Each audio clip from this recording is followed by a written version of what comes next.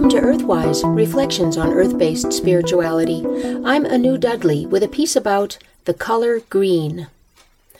Kermit the Frog famously said, "It's not easy being green." Green is the most complex color.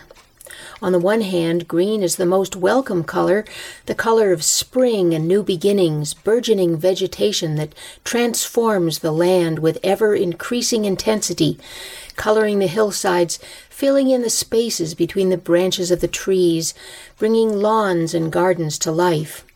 Who could possibly have enough energy to do all that the color green accomplishes? On the other hand, green is also the color that the ancients associated with death and with the decomposition that follows. Green claims the dead and begins the process of transformation. Green tending to black, which is green's darkest shade, and the color of good, rich earth. That is why green and black were the colors of death goddesses, they who took the dead back into their wombs to be healed and reborn. Thus, green was the color of the entire cycle of birth, life, death, and rebirth. Kermit the Frog may also have been thinking of the Green Man, figure of myth and folklore, when he spoke of the difficulty of being green. The Green Man was the son and consort of the goddess, who created him each year in order to fertilize her and to cover the land with green vegetation.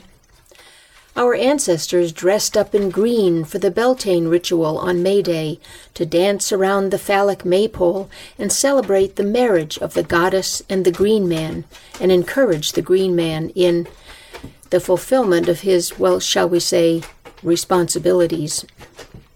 One reason it was hard being green in this case is that vegetation eventually reaches the end of its annual green cycle and it dies.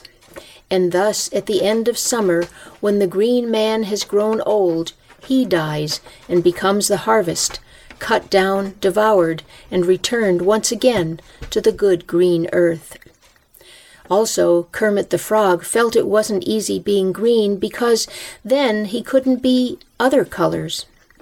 But what he didn't realize was that green is energetically connected to every other color, and that green plays a pivotal role in color symbolism.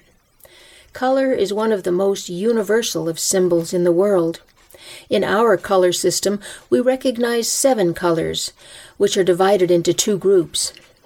The first group contains the color red, meaning vitality, orange, which represents desire, and yellow, symbolizing the will.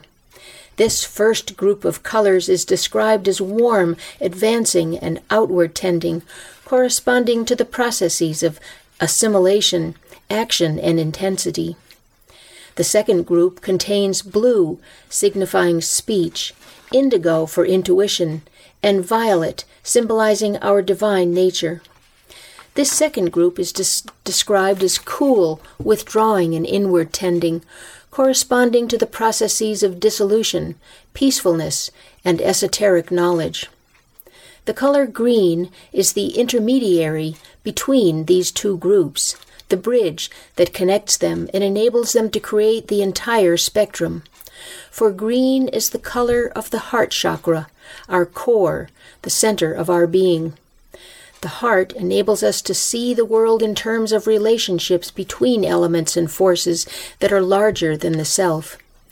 The heart helps us to experience that we are already connected in a web of relationships so intricate that it extends throughout the entire living world, that there are no boundaries, and that we are all made of the same essence.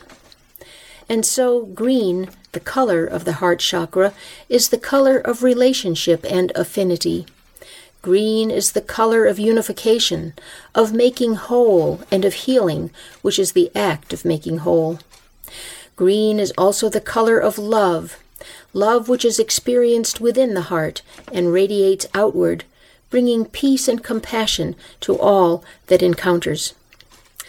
So now, as the green of spring begins to overtake the land, let the heart do what it knows how to do, to create unity and harmony, love and vitality. Then we will find that it's very easy being green, our heartfelt color. Blessed be. You've been listening to Earthwise, Reflections on Earth-Based Spirituality. I'm Anu Dudley.